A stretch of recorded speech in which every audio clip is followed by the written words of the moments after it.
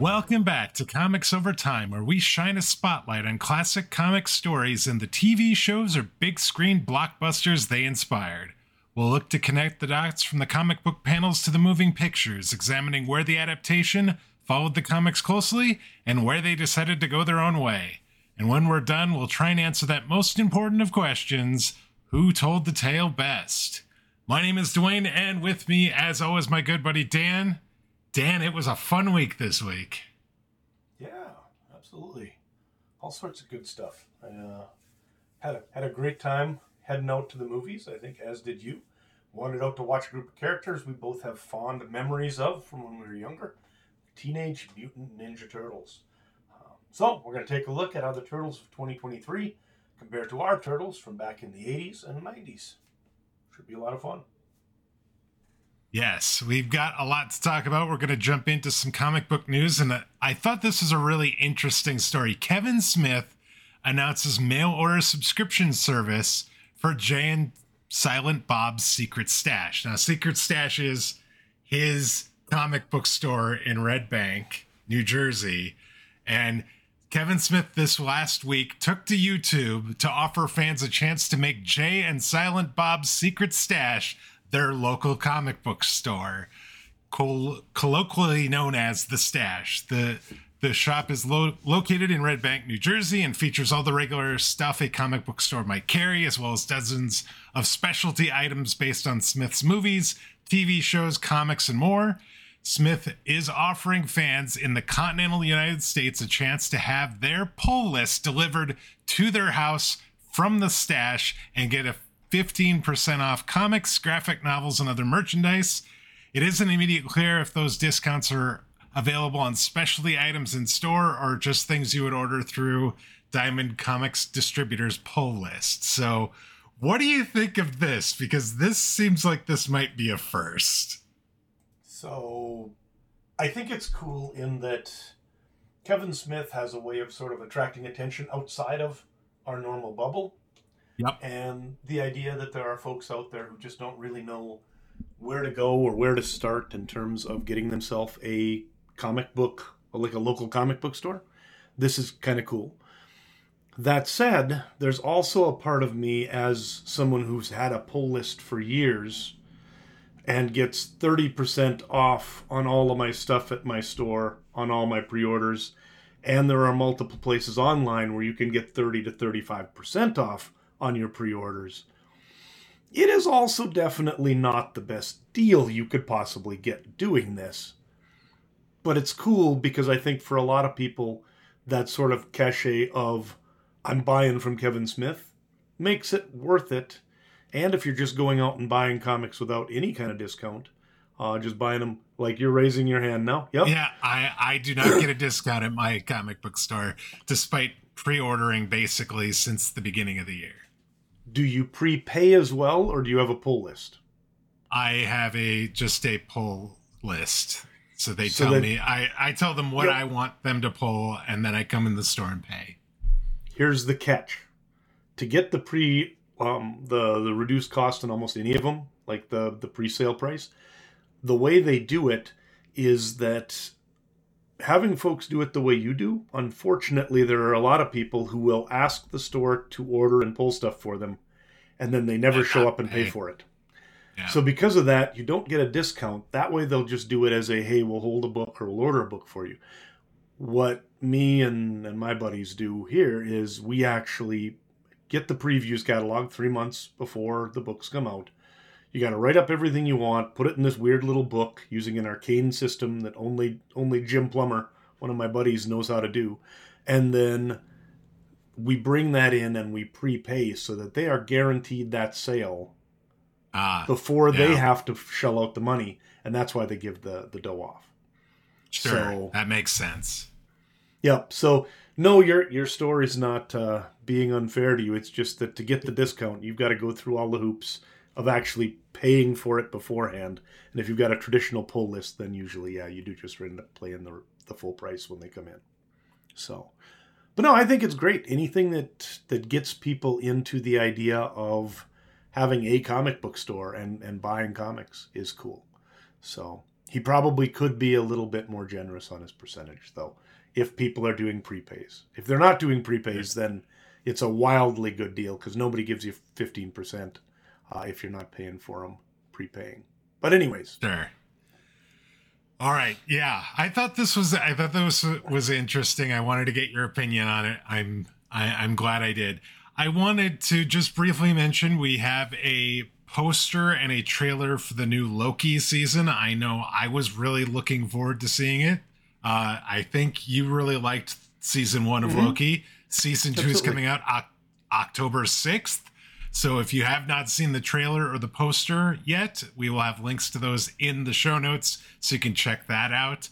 It's not really comic book news, but I wanted to throw it in here all the same. New in Marvel Unlimited this week, we have a bunch of number ones. Scarlet Witch Annual, Demon Wars, Scarlet Sin, Cult of Carnage, Misery, Spider-Man 2099, Dark Genesis, X-Men Before the Fall, Sons of X, and Edge of Spider-Verse, which features Spider-Rex, are all the new number ones available this week. So if you wanted to see Spider-Rex, you saw Across the Spider-Verse, saw the Spider-Rex. There's a comic that you could find with the Spider-Rex in it. Also, if you're into Star Wars comics, there's a bunch of new Star Wars comics that are being added this week as well. So lots of interesting stuff to look into if you have a Marvel Unlimited subscription. Very cool. Dan, how about a recommendation this week? So I really enjoyed one of the new comics I picked up this last week. It's called The Hunger and the Dusk, and it's a fantasy comic by Willow J. Wilson and Christian Wildgoose. Wilson, of course, has done all sorts of good stuff over the years. Wildgoose, I really had not seen any of his art before, but it is absolutely fantastic. Just brilliant and detailed, but also just beautiful. The colors as well are absolutely just fantastic. So really a beautiful looking book. And then the story as well, orcs and humans putting aside their distrust in an effort to sort of team up against this common enemy, which is a new sort of demonic presence that's making its way into the territories that they've previously been fighting about, but now we're fighting together to try and defend. And features an orc healer named Tara, a human warrior named Callum, and I suspect there may be some romance coming between the two of those, but who knows. So overall, really good first issue. Seems like it's going to be a lot of fun. That sounds really interesting. Thank you for the recommendation. All right, we're going to dive in and we're going to talk about Teenage Mutant Ninja Turtles, Mutant Mayhem, but consider this your spoiler warning. This movie is barely a week old as you're listening to this episode. So if you have not seen this and you do not want to hear discussion about the plot, characters, the art style, there's going to be a lot of talk about the art in this. It was a defining feature, I think, of this film. Pause the recording, watch the film, come back and join us as we talk about Mutant Mayhem. All right, your film facts for Teenage Mutant Ninja Turtles, Mutant Mayhem. The tagline is, heroes aren't born, they're mutated. It was released August 2nd, 2023. It has a runtime of 99 minutes. And it's rated PG. I just wanted to point that out. Box office take worldwide. It has grossed about $51 million worldwide. Most of that coming domestically, $43.1 million since its release on August 2nd. It made about $28 million over the weekend. It's in its first weekend. I would note that $8 million or so that the worldwide take only includes about 30% of the international market that's going to be getting the film. So there must have been some sort of staggered release for this film internationally, which is a little uncommon, but that number is expected to increase quite significantly over the next few weeks. And so you're going to see those numbers start to even out. Typically, international box office ends up being much larger than domestic box office. But I just thought I would point that out. All of this, by the way, on a budget of only $70 million. So they've already almost made back the money they invested in this. IMDb rating is 7.7 out of 10. And we have a lot of stars that we got to talk about. Micah Abbey, Shimon Brown Jr., Nicholas Cantu, Brady Noon, Io Adebri, Maya Rudolph, John Cena, Seth Rogen, Rose Byrne, Jackie Chan, Ice Cube, and the incomparable Giancarlo Esposito. The movie is directed by Jeff Rowe and Kyle Spears, and the screenplay was by Seth Rogen, Evan Goldberg, Jeff Rowe, Dan Hernandez, and Benji Samut. Those are your film facts for Teenage Mutant Ninja Turtles Mutant Mayhem. Very interesting. I didn't know that it was being staggered on the international. That's kind of an odd and interesting thing they're doing. So, yeah, I did not realize that either, and I kept seeing this 50 million number, and I started researching it a little bit more, and that was what I could find about it, which I think is, like you said, definitely different than what we've been seeing with a lot of the big movie releases over the last several years at least, and probably a lot longer than that. So Dan, do you want to give us a bit of a recap of what happened during this film? Sure. And first off, PG movie, it's interesting that we are deciding to actually, as to, I'm 54 years old or something like that, and I'm going to Teenage Mutant Ninja Turtles. Took my kids, but interestingly, my son was 2 when Cars came out. And I've been watching a lot of animated movies for the last decade and a half. I recently told him I'm done. No more animated for me. And then I kind of broke down and went to this one. And I gotta say, unforced, and I'm back to loving animation and animated movies again. Even if they're made for kids, they can be an awful lot of fun if you just sit back and enjoy them. And so, yes, this one started out 15 years in the past as a TCRI strike force attacked the lab of Baxter Stockman, who is a scientist creating a family of mutant animals. The lab's destroyed, Stockman is killed, and his ooze that he was using to make these mutants drips down into the sewers. As the mutant babies, none of them notably are turtles, escape away into sewers and out into the wild. Back in the present time, we end up being introduced to each of our 4 turtle heroes. Individually, we get each of them kind of named and then their weapons and the like. Find out they're on a grocery run. They spent the last decade plus hiding in the sewers growing up and only going out to get supplies and to watch the occasional movie from a rooftop. They accidentally end up getting involved with the theft of April O'Neil's scooter during one of these runs, and they end up taking on a gang of car thieves to get it back. April sees them while they're fighting with the bad guys and recovering her scooter, and together they hatch a plan to help her expose Superfly, a criminal that she's been researching who is stealing technological and scientific supplies from a company called TCRI. Their hope is that in doing so, they can reveal themselves to the world, they can be heroes, they can be accepted by society, and they finally can get to go to high school like other normal teenagers. The Turtles end up meeting up with Superfly, planning to trap him. Instead, they find out that he and his gang are also mutated animals. In fact, they're the babies from Stockman's lab, who are now all grown up.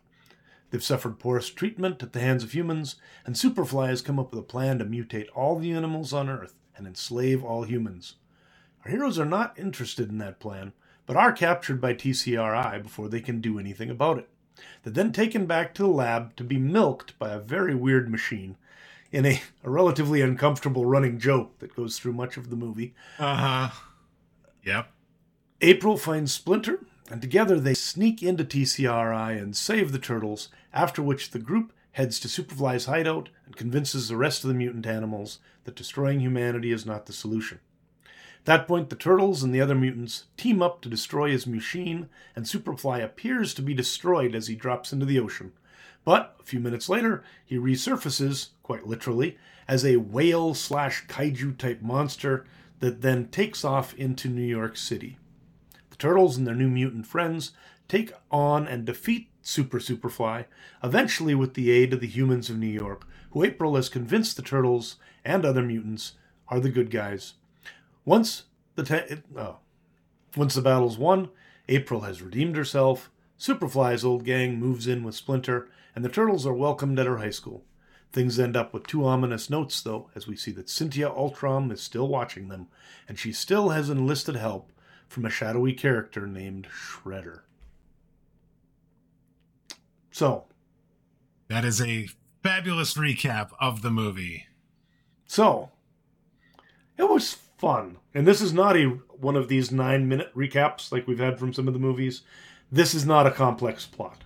It moves pretty quickly. No. And, we have car chases that go for a while, and we have some things. It's a straightforward, entertaining, just sort of quick movie. 90 minutes of action and fun. Yeah, and I think it's very well paced, I would say, and it doesn't feel long. You can recap it; it's not long, anything like that. Having said that, I think we have to start with the art and the animation, because I think from the very first time you see a trailer for this movie, you see this art style, and it is a very distinct art style that works really, really, really well for this film. This art style was actually something that we have seen slightly before.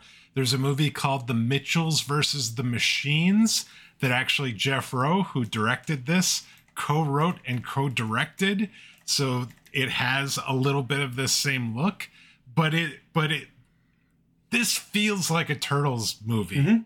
And I think part of the reason it feels like a Turtles movie is because of this art. I would absolutely agree. I also will note that I really enjoyed this art style a lot. I thought it was super appropriate. It was very cool. I also suspect there are going to be some people who this art is a bridge too far for. I bet there's going to be a number of folks who go in and think this art is really just not great. And part of the reason is it does look almost unfinished, and there are times when it looks weird. And I think you've got some things you want to talk about that as well. Yes. It is also, you talk a little bit about it being like his previous film, Mitchells versus the Machines. If you've seen that one, though, its art is downright, finished compared to the Turtles art. Have you watched Mitchells versus the Machines? Sure.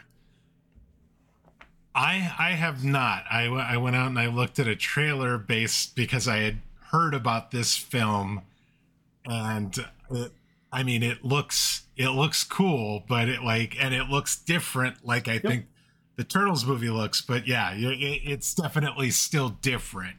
We're talking different things, and one of the big reasons is Jeff Rowe and the design team really wanted this movie to look different. They talked about the fact that a lot of animation and cartoons now look too polished, and they wanted to make this look more like concept art. They talked about this being, we're centering this movie around 4 teenagers, right? So let's make the art style look like you were in high school and you were drawing.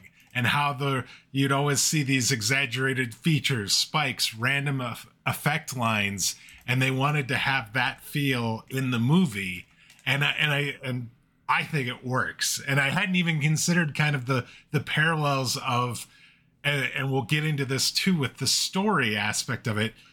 We're seeing this movie is all about the Turtles, and you're talking about teenagers, and I think the fact that the story is centered around them, and then kind of the art sort of is centered around them as well, really works. And it's an unconscious nod to them, and really kind of hammers home that this is a Turtles movie, and this is why you're here, and this is why you're going to enjoy the film. Yeah, it reminded me in a lot of ways of just sort of that that free and kind of really almost anarchic art style that you had in the early black and white Turtles comics that I love so much. That it was not so much that it wasn't good art in those early Turtles books. It's just that it was obviously a little bit just freewheeling. They weren't worried so much about making it 100% polished. They just wanted to have fun and do something that looked the way they wanted it. And that seems to be kind of the same feeling you get from the animation in this movie. So it seems just perfect in terms of evoking the spirit not only of the Turtles, but of kind of the way that the Turtles comic books made you feel in terms of that connection to the art, sort of viscerally. So I really liked that. Yeah. So talking about the Turtles specifically, it was interesting because I was somewhat expecting all the Turtles to sort of look alike, except for, the band across their eyes to be a different color, because a lot of times when, like, the animated cartoons, even the Eastman and Laird comics that we read last week, the Turtles themselves looked rather similar. And they did something different here. They went with a less bulky version of the Turtles and really played up the fact that they're teenagers, right? You've got Michelangelo, who's very, very slender and has braces. You've got Donatello with the glasses, and Raphael looks like, beefcake of the group, and actually has a do-rag rather than just the bandana over the eyes. And so they all sort of had like a slightly different look. So even if you weren't, if you were looking, and even if they didn't, for whatever reason, have their bandana on, you'd still be able to tell the difference between them. Yeah, it is interesting too, the way that they've hidden in the sewers for 15 years, but somehow they managed to find an orthodontist down there that was able to do braces. Sometimes it's best not to think about certain things. You just kind of accept it and go. But yeah, right. I like the fact that they gave each of them a role within the team. They gave each of them sort of a defining look and even sort of physical features. We've come a long way from just giving each of them a separate color mask and calling it good, right? So, right. And I really did like the characters. I liked the fact that the actors were kids. I think it really did give a very authentic and energetic sort of feel to the characters. Yeah, we're definitely going to be talking about that here in just a minute. One note about Splinter, though, I thought was amazing, is they really wanted to play up kind of the dad aspect of Splinter in this. And they wanted to give him this disheveled look from the stress of being a parent. And in fact, I saw some references to saying that they kind of looked at the dude character, Jeff Bridges' character from The Big Lebowski, and kind of as the fashion sense, because he's wearing like sweatpants and all this sort of thing.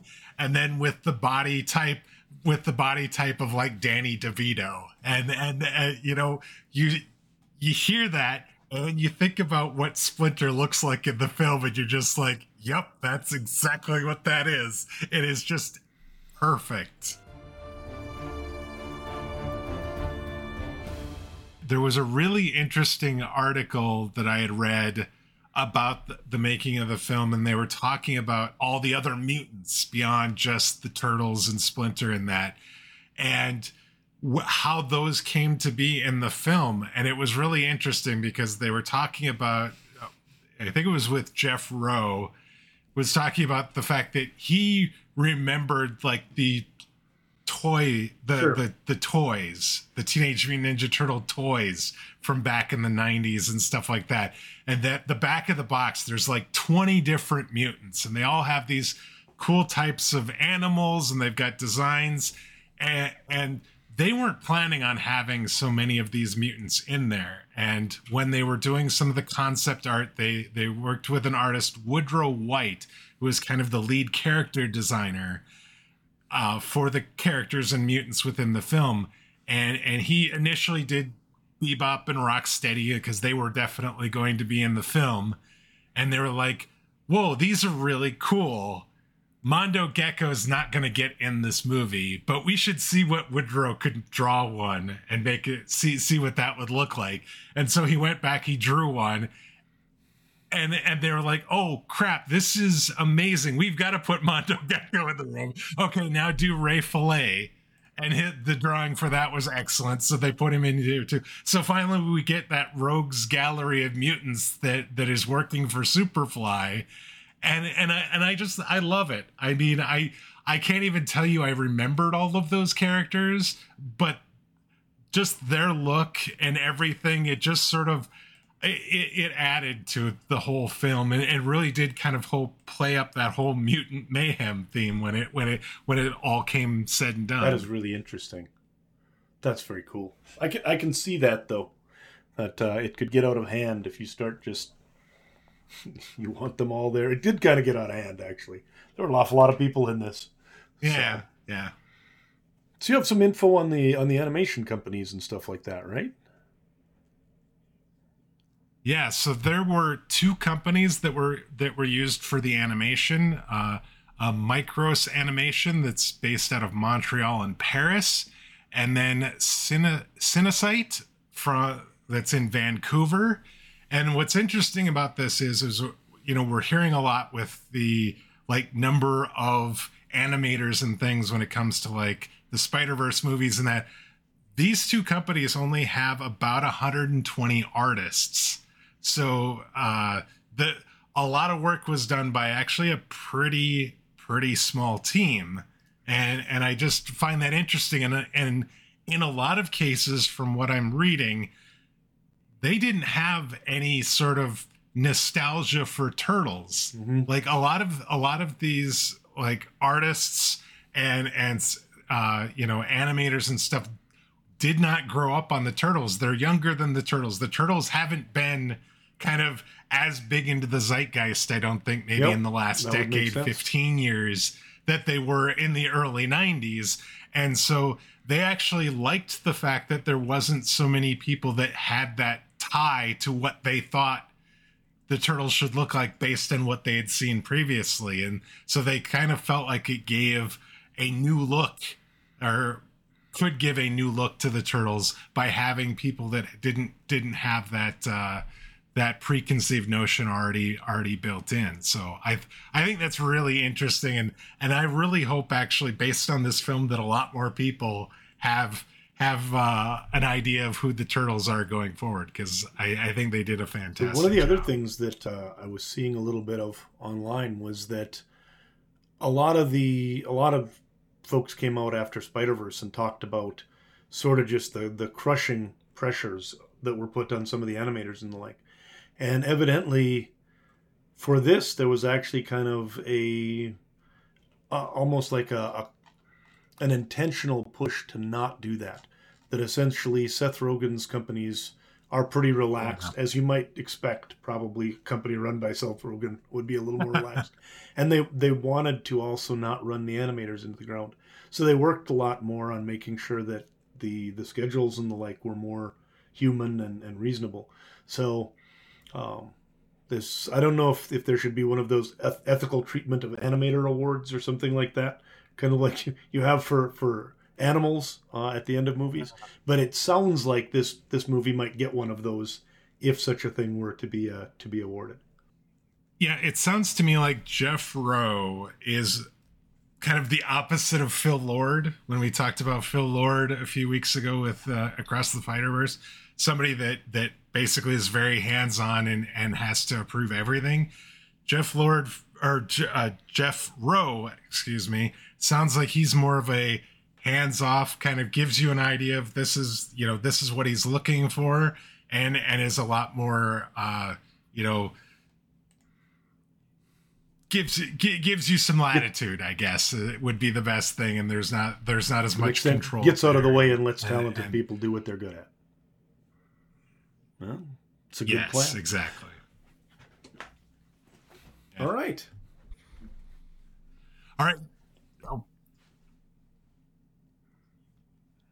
So So you talked about the voice acting, and specifically you mentioned the kids, and I think we have to talk about all the voice acting, because there were a lot of really good voice acting jobs done in this film, starting with the four teenagers that played the turtles. Did you know, Dan, this is the first time the four turtles have been played by four teenagers? I did not know it, but it wouldn't surprise me at all, because back in the day they just didn't do that sort of thing. Yeah. So it was always adults playing everything. No, that is the thing. They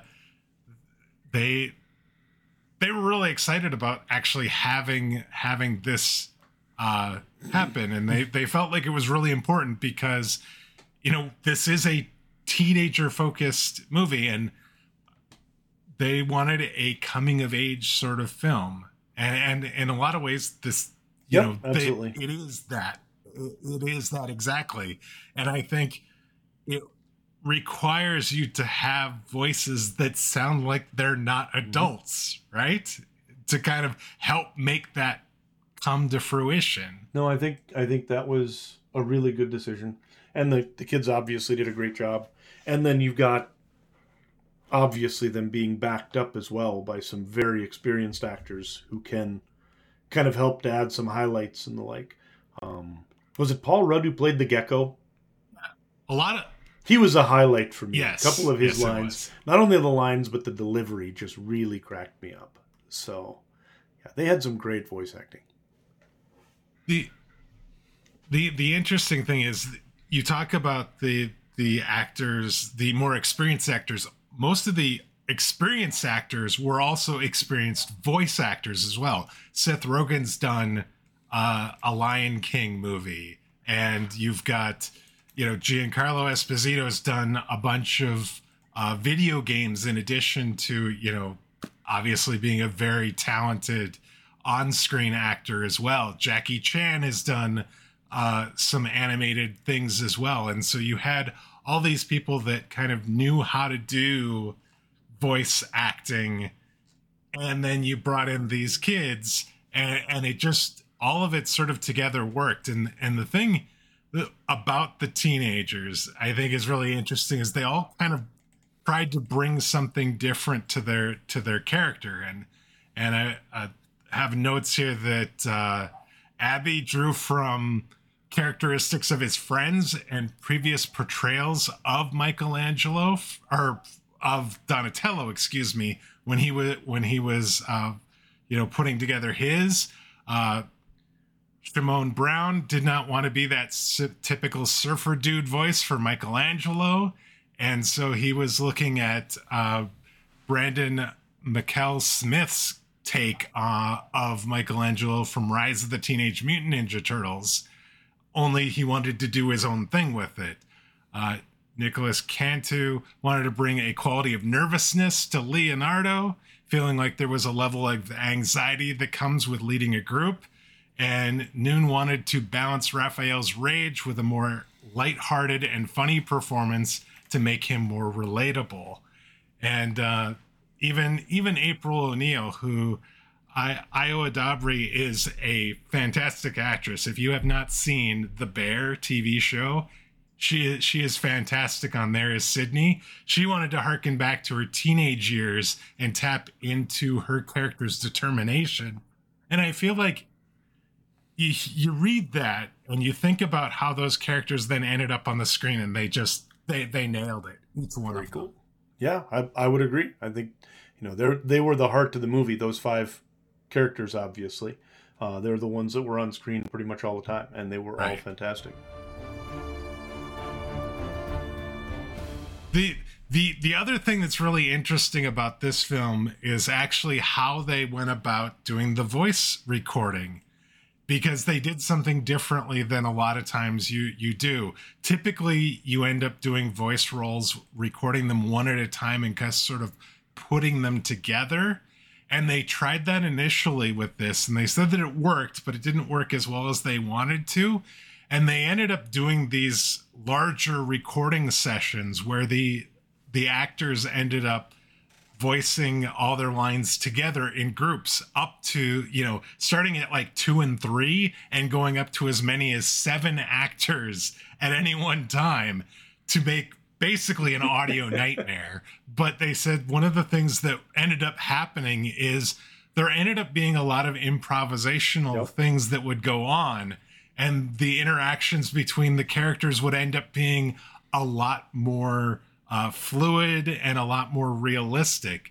And Seth Rogen was quoted as saying, "For every session we lumped people together, we really went out of our way and bent over backwards to try and capture that improvisational energy you get when you have a lot of people in the same place at the same time."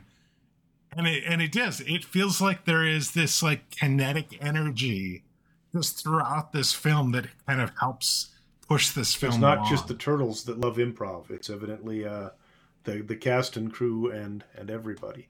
So very cool. Now that, I think, just overall, the voices, as they always do in an animated movie, they kind of make or break it. In this one, what I like is that more than any in a long time, yes, it's animated. Yes, it's a bunch of, mutant turtles and the like, but it actually had a more grounded feel to it than a lot of the other cartoons and the other ones. It was a goofy show with like a, mutated kaiju-sized fly as the big bad at the end.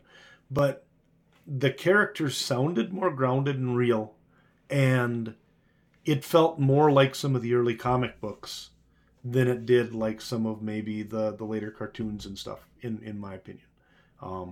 It had a kind of a more action movie kind of heart to it almost when it came down to it, rather than the comedic side. Yeah, speaking of the story, this is actually, I think, one of the best parts about this. The story is a fun story to me, but it also has heart and has a really, really good message in it. One that I think is something that teenagers specifically, but I think we all need to hear. A theme of acceptance, of accepting who you are and not trying to be something that you're not. And I loved the fact that Seth Rogen, of all people, I find this amazing that Seth Rogen looked at the Teenage Mutant Ninja Turtles and was like, we've never really had a movie that focused on the actual teenager portion of the Teenage Mutant Ninja Turtles. He said, as a lifelong fan of the Ninja Turtles, weirdly, the teenage part of Teenage Mutant Ninja Turtles has always been the part that stuck out to me the most. And as someone who loves teenager movies and who has made a lot of teenager movies and who wholeheartedly got their start in their entire profession by writing a teenage movie, the idea of kind of honing in on that element was really exciting. I mean, not disrespecting the rest, but really using that as kind of a jumping off point for the film. And it's just so just nails it. And Jeff Rowe talked about this being the ultimate coming of age film, teenage coming of age film. They were looking at movies like Stand By Me, Freaks and Geeks, The Edge of 17, Lady Bird, and Pen 15 as influences from those for this film. And all of those films are actually, TV shows and films actually are fantastic. And like they taught, you see the message about family and about acceptance. And it is a family movie. And what better message, I think, that you could have in a family movie than that sort of message that you saw in this film. It moves pretty fast, though. It's not sitting around like, dwelling on this or anything. You have to be keeping up to stay up with the message, with all of the mutants flying around karateing each other. So because of that, I like the fact that it's one of those where, yes, it's for kids. Yes, it moves fast. But if you do happen to want to slow down and think about it a little bit, the story's been thought out well. It's paced well. It's, like you say, got a good message. I really thought this was the sort of kid fare that I like. where it is something that's obviously made for preteens and teens. But if you happen to be a parent who is spending 15 years of your life going to animated movies with your kids, this is going to be a highlight, right? One that you can go to and actually have a good time and enjoy. And, so that's what I did. My kids are now 16 and 18, and we went and ate popcorn, and they watched Teenage Mutant Ninja Turtles with me. And we all enjoyed it. So it's, there are a lot of of animated movies out there that are just saccharine, and you get out of them and you're just demoralized at the state of children's entertainment. And then you go to one like this, and it's I would not mind watching this. This is good stuff. And Seth Rogen is one of those people who is perpetually sort of on the verge of being 40 and 14 at the same time. And so he's the perfect guy to do this movie. I saw the some marketing for the film, and they talked about the perpetual teenager Seth Rogen behind the film, and that probably isn't too far from the truth.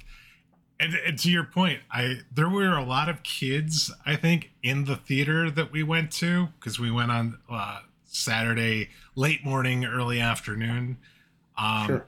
My wife and I went. We don't have kids, but we enjoyed it just as much as I think any of the kids that were in the theater that were there. It was there was something about it that just kind of felt right. Like my wife was saying, this felt like a Teenage Mutant Ninja Turtles movie. Like she had an idea going in of what she thought a Teenage Mutant Ninja Turtles movie was, and when we got done, she's like, that's what that was. That was definitely what that was. And I can see it. I could definitely see it. And like, I was looking at the comics last week. I was thinking about those. I loved all the references to those, and we'll talk about those in a bit. I remember the cartoons. I remember the early live action movies. And it felt like a Teenage Mutant Ninja Turtles film. None of those movies are very complex.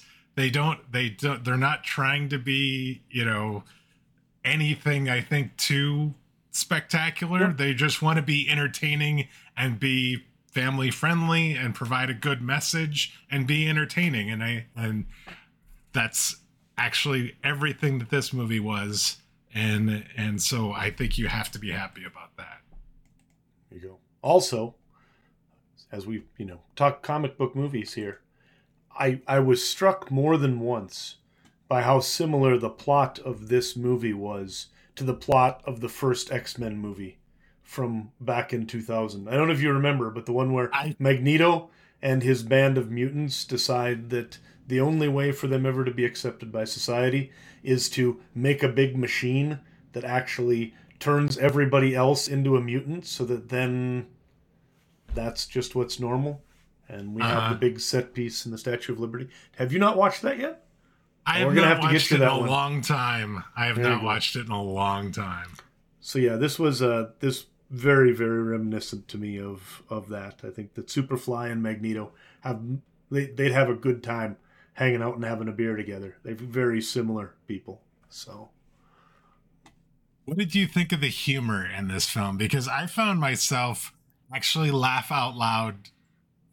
Funny throughout this film. April meeting the Turtles for the first time, when after they go and defeat those the people that stole her scooter, she comes in and they're hiding, and she's like calling them out and all that, and just some of the things with Splinter and the three Chris's cutouts and things like that.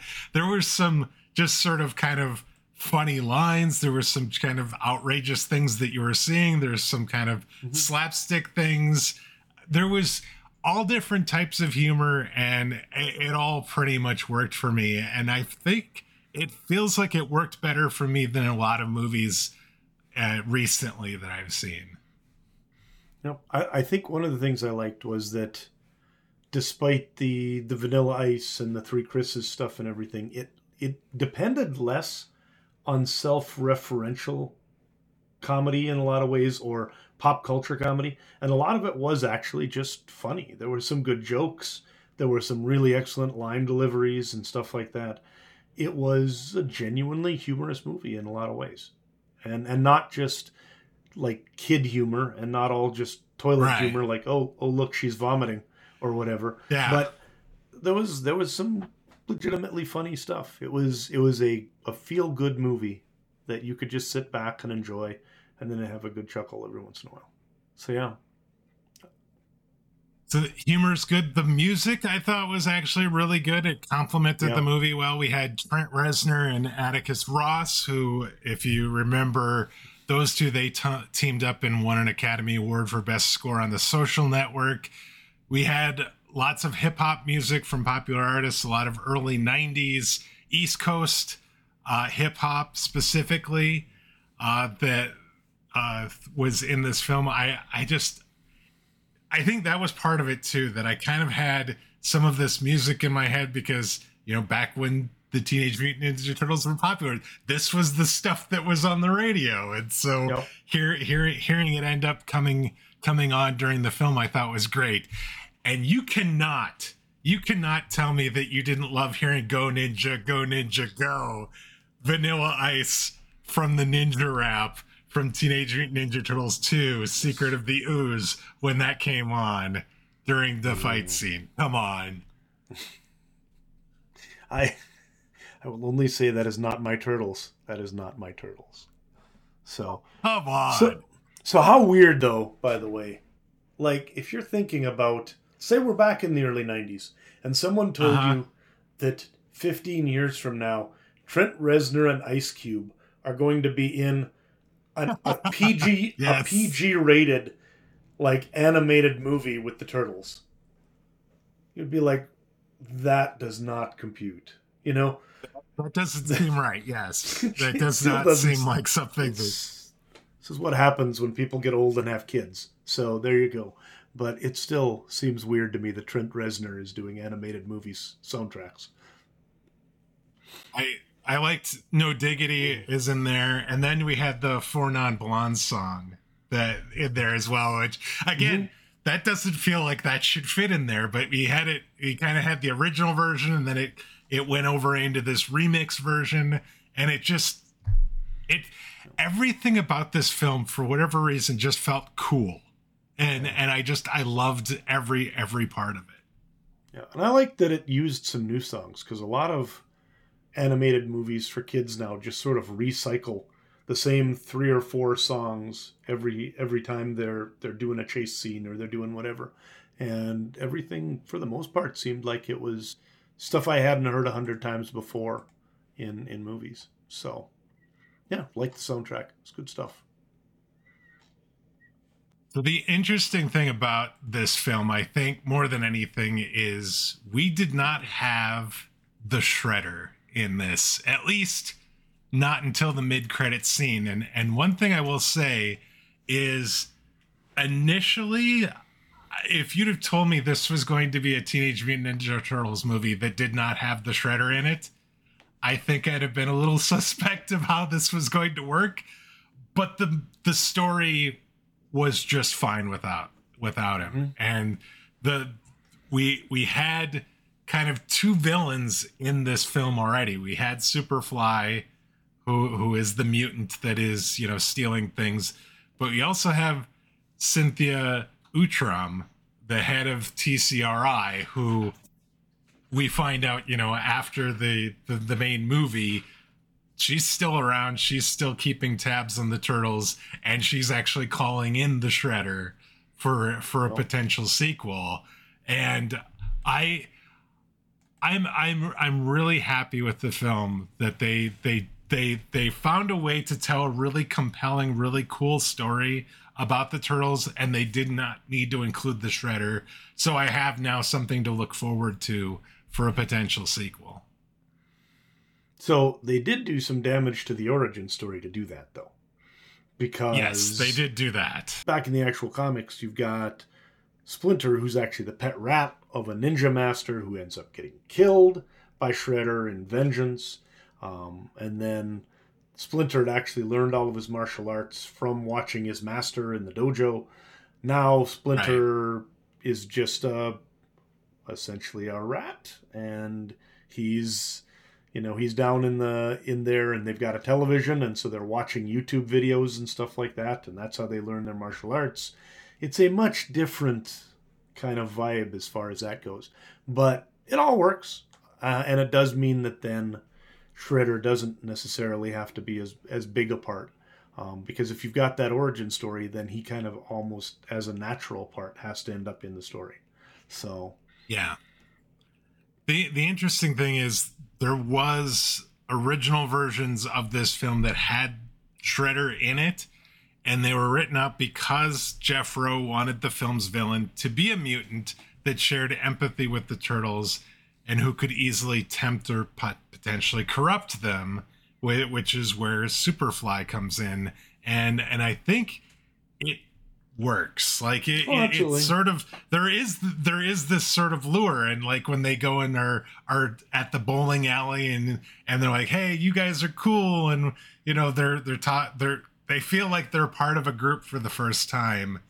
Yep. And it would be so easy for them to just sort of continue on and go with Superfly and his gang of mutants and do the thing where they destroy the world of all humans. And but they don't. They have this teenage growth moment, realize that's the bad thing to do, and then they turn on him.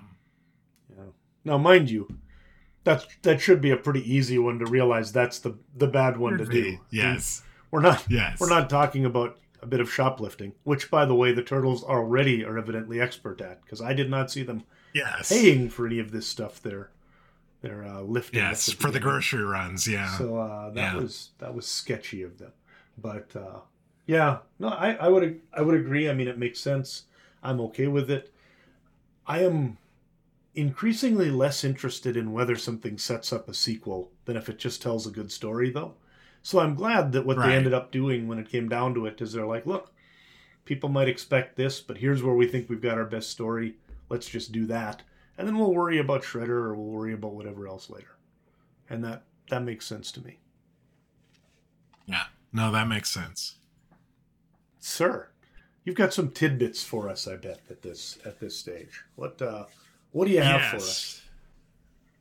So we do have kind of a working title for this film. Before they went to Teenage Mutant Ninja Turtles Mutant Mayhem, they had Teenage Mutant Ninja Turtles The Next Chapter. That's what this, by October 2021, when the movie was fully into production and they were working on the film, that was the working title until they kind of had more finalized the story and realized just how many mutants were going to be in it and how everything was going to kind of play together.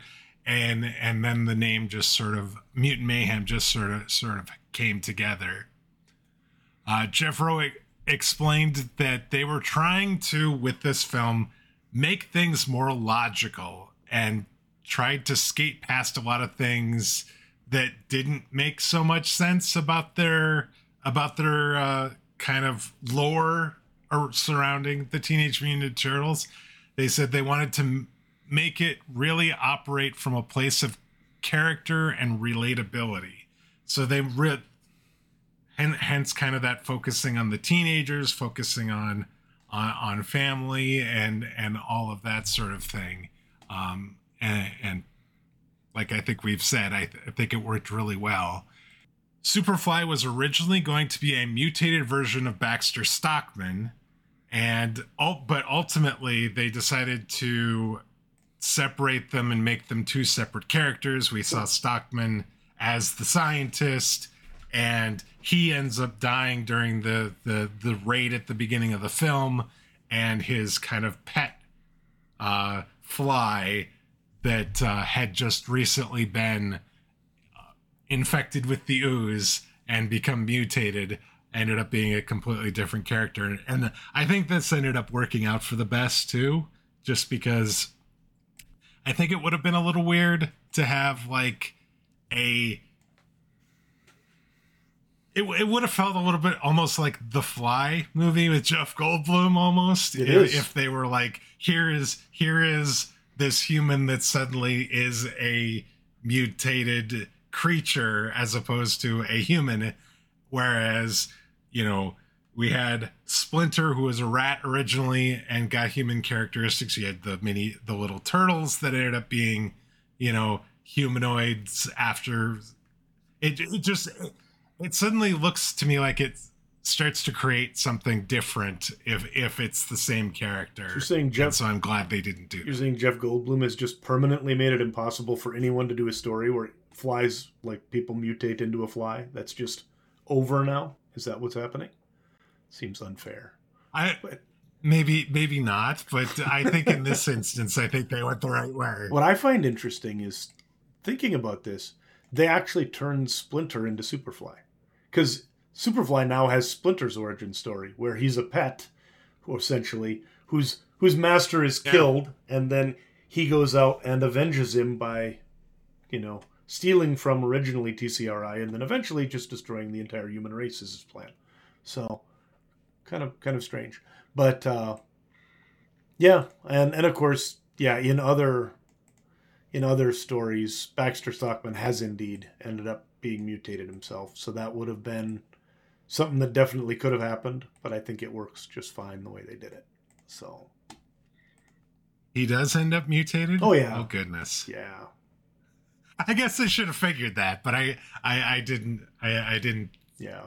I didn't, I guess. It was just... I can't remember why exactly, but I know what happened at one point. So, anyway, that's the stuff I wasn't paying as much attention though. So yeah, somewhere out there, someone who's listening can give us the details if they remember. So, there you go. Do you want to talk about some references to the comics that you saw in the film? Sure. I mean, the first one is the origin was changed. Talked about that. No Daredevil. The no canister that falls into the sewer. We've now got the TCRI origin instead, which different, but it works just fine. Splinter, again, not being the pet of the martial arts master. There's also some references to the creators themselves. They've got Eastman High School is the high school where April and eventually the Turtles go to. And they actually met at the Laird, is where the Turtles and April met when she first interviewed them. So, and of course, Peter Laird. So both of the creators have a prominent sort of call out in the film.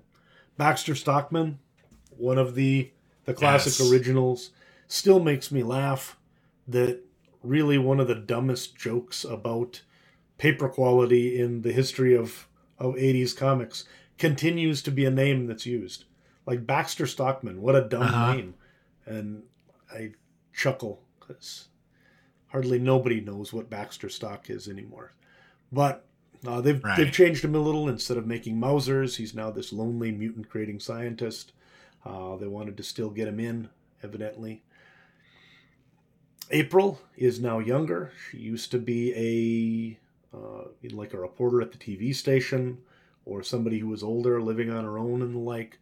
Now she's a teenager. Well, she was the assistant to Baxter Stockman. Yeah. She was actually a lab, a scientist in a lab in the original comics. So, kind of one of those where there are, they wanted to make that change again to focus on the teen part of it. So then they'd have inroads into the high school. Makes sense. I love that there was an extended car chase, which harkens back to our 16-page car chase from the original comics. Yep. I don't know if that was intentional, but the fact there was a relatively long car chase, to me, I'm going to call that a callback to that ridiculous almost 20-page car chase in the original comics. TCRI is there. We didn't get quite as much of an inroads into them, but of course that's the company that is a front for the aliens in the comic books. And Cynthia Altram as well, probably a pretty significant sort of Easter egg that's, if they do get a sequel, this will be one of the places they can pay that off. The Ultrams, of course, are the aliens that live inside the weird robot bodies at TCRI.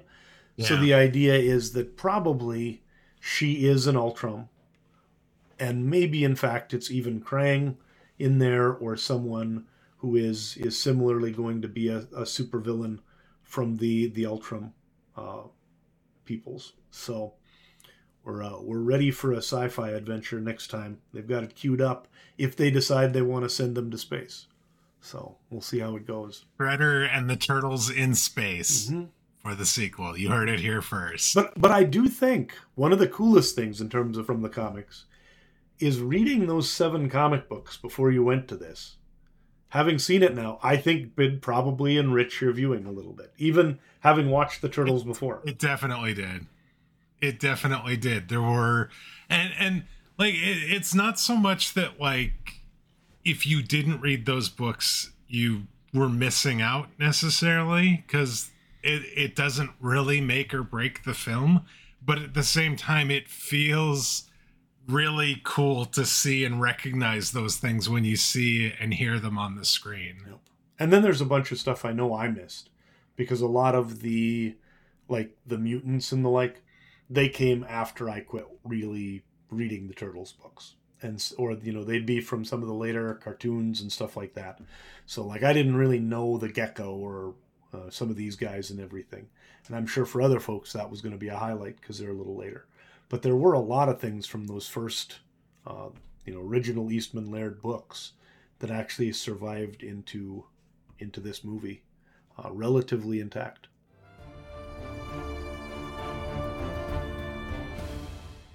All right, Dwayne. Got an interesting one for you here, I think. Every week we do our or every 2 weeks, I guess, we do our face-off. We read a bunch of comics one week, and then we watch a movie based off those comics the next. Last week we read Teenage Mutant Ninja Turtles number 1 through 7 from back in the 80s, the original black and white Eastman Laird books. And then this week we watched Teenage Mutant Ninja Turtles Mutant Mayhem, the Seth Rogen movie. So, which one of these do you think did it better? What's your pick? This is really, really difficult for me because I really liked this film. I liked it actually better than I expected to like this film. I thought there was a decent chance that I would like the film, but I didn't think I would really like the film and really be excited about seeing it again or something.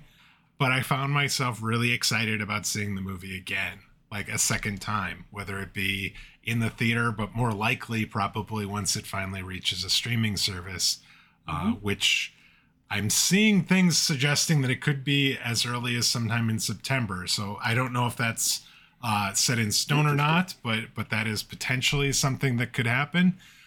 I think, though, I am going to side with the comics here. And the reason I'm going to do that, and this is the and I have to say that my rationale for this is going to be that without the original comics, there is no movie. There is no anything from this franchise. Yep. And you think about, I think in a lot of ways, a lot of these other characters that we see when we're talking about the MCU, I think you could make a case that they would be around there. The comics would still be, the characters would still be available in the comics, right? Yep. And that there would be a situation where you just wouldn't necessarily have the MCU banner movie, all things that so many more people see. But I really feel like, specifically with the Turtles, if you don't have those first, you don't have Eastman and Laird, you don't have those first comics, the black and white comics, you don't have the world building that was done by them, you don't have this entire franchise. And you have all this stuff that does not happen because these characters don't exist.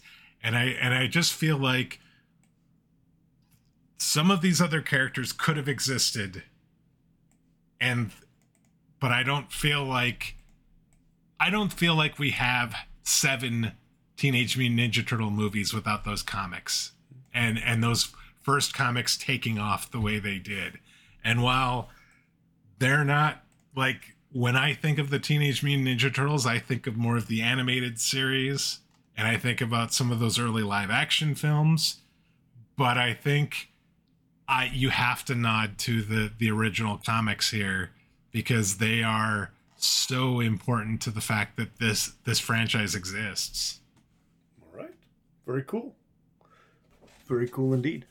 I don't even have to just nod to them. I simply prefer the Teenage Mutant Ninja Turtles that are in these early comic books to the Teenage Mutant Ninja Turtles that come afterwards. I like the fact that these are they're Frank Miller inspired, and they are a little grittier, and they are really sort of made with a slightly older audience in mind. And they're the Turtles that I've always loved. And actually, that's one of the things I do like about this show, is that I think that while it's lighthearted, they do show that these guys can wreck people a little bit when they need to, and they've got some interesting takes on the characters. But even though, and I would say probably the character development is better in the movie, but I like the overall feel of the story and the way it was developed in those early Turtles books are just some of my favorite comics from when I was a kid. I feel like this movie might be the closest adaptation of those original comics and the idea of what the Turtles are and what they could be of anything we've seen since the anime, since those original comics, right? I feel like you probably, with the animated series, with all these other movies and stuff, things got further and further away from that original idea of what Eastman and Laird may have had when they brought these characters to life. And I feel like this movie does its best to kind of say, listen, this stuff way back at the beginning, this is important. This is what the characters are at their core. Yep. And we want to bring those out because we think that's really great. And so I think you commend Seth Rogen, Jeff Rowe, and all the people behind this film, because those original comics were really cool. And I think they did a really good job of trying to be true to those, but also, doing it in a medium that allowed for them to do other things. And I love the fact they picked the art style that kind of was reminiscent almost of it as well. But it is really hard not to just be like, how do we have any of this without Eastman and Laird in those first comics? I would agree also that I think this is, like I said, I've only watched previously the 1990 movie, but of all the ones I've seen previews for and stuff like that, everything else seems like it was a bit childish and a bit campy compared to the original books. And this does not feel childish or campy. It's made for kids, but it's not childish. It's right. A solid story. It feels like some of that stuff was merchandise, yep. Right? They were trying to sell us something, whether it be, more pizza or lunch boxes or action figures or what have you. I feel like this was, let's get back to that original story, the original idea, the original yep. thing that made the Turtles great, and let's show them the world that can be, that can be cool too. Excellent. All right, two for the comics this week, though. I like it. I'm glad to see it. Dan, did we have any correspondence this week? We actually did, and it's kind of interesting. Last week, one of the things that we did was we talked about Turtles, but we also talked about Ronin and sort of the influences leading to the Turtles, and then some of the books coming out of that were some of the black and white comics that kind of led into that black and white boom that the Turtles sort of started. And one of the books we talked about was Adolescent Radioactive Black Belt Hamsters #1, and we actually got a chance to visit a little bit with the writer of those books, Don Chin. So he wrote in, kind got to visit with him a little bit about some of the things that he was he was happy about and that he'd gotten to do with that book, including which I had forgotten about, but remembered once he mentioned it, that the black belt hamsters were once actually a question on Jeopardy, which is pretty cool. So thank him for his time writing into us and visiting with us. That was nice to hear from him. Yeah, I'd also like to send out a shout to a listener, Forrest, who reached out to me about the episode last week, and so thank you, Forrest, for reaching out. Dan, where are we headed next? It's been a while since we've been back in the MCU. I think we're making a trek back to Phase 3, aren't we? We are finally getting back into our stated goal of looking at the movies of the MCU. We're heading back into Phase 3, which is where we left off. And we're going to be looking at Thor Ragnarok. What we're going to be looking at are Thor Volume 2, number 80 through 85. That volume actually started back in the 90s and ended in 2004. And then we pick up with Volume 3 of Thor, which starts in 2007, numbers 1 through 6. So Volume 3 especially, those are some of the Straczynski issues. I really enjoyed those. I'm hoping that you're going to have a good time with these. So. No, that sounds great. I've been looking forward to some Straczynski books after meeting him at the Phoenix Comic Con here in June. Look at this. So, perfect. There we go. Yes. And with that, that is going to wrap it up for us for this week. We'd like to thank you all for joining us. If you're new to the podcast, please consider subscribing on your podcast player of choice. That way you'll get each new episode as soon as it's released. Whether you're new to the podcast or you've been with us from the beginning, we'd love to get your thoughts on the show. Maybe you saw the new Teenage Mutant Ninja Turtles Mutant Mayhem, or you got a chance to read the Eastman and Laird books that we talked about last week. We'd love to get your thoughts on them. You can send us those via email. That address is comments@comicsovertime.com, or you can reach out to us via Twitter or X or whatever it's called this week @comicsovertime there. Dan, this was a lot of fun. It was a great movie. I loved the fact that I caught so many more references having read the Eastman and Laird books last week, and I'm really looking forward to some more Thor books coming up this week. Absolutely. It's going to be fun. And as a note, so we're now at the very end of the podcast.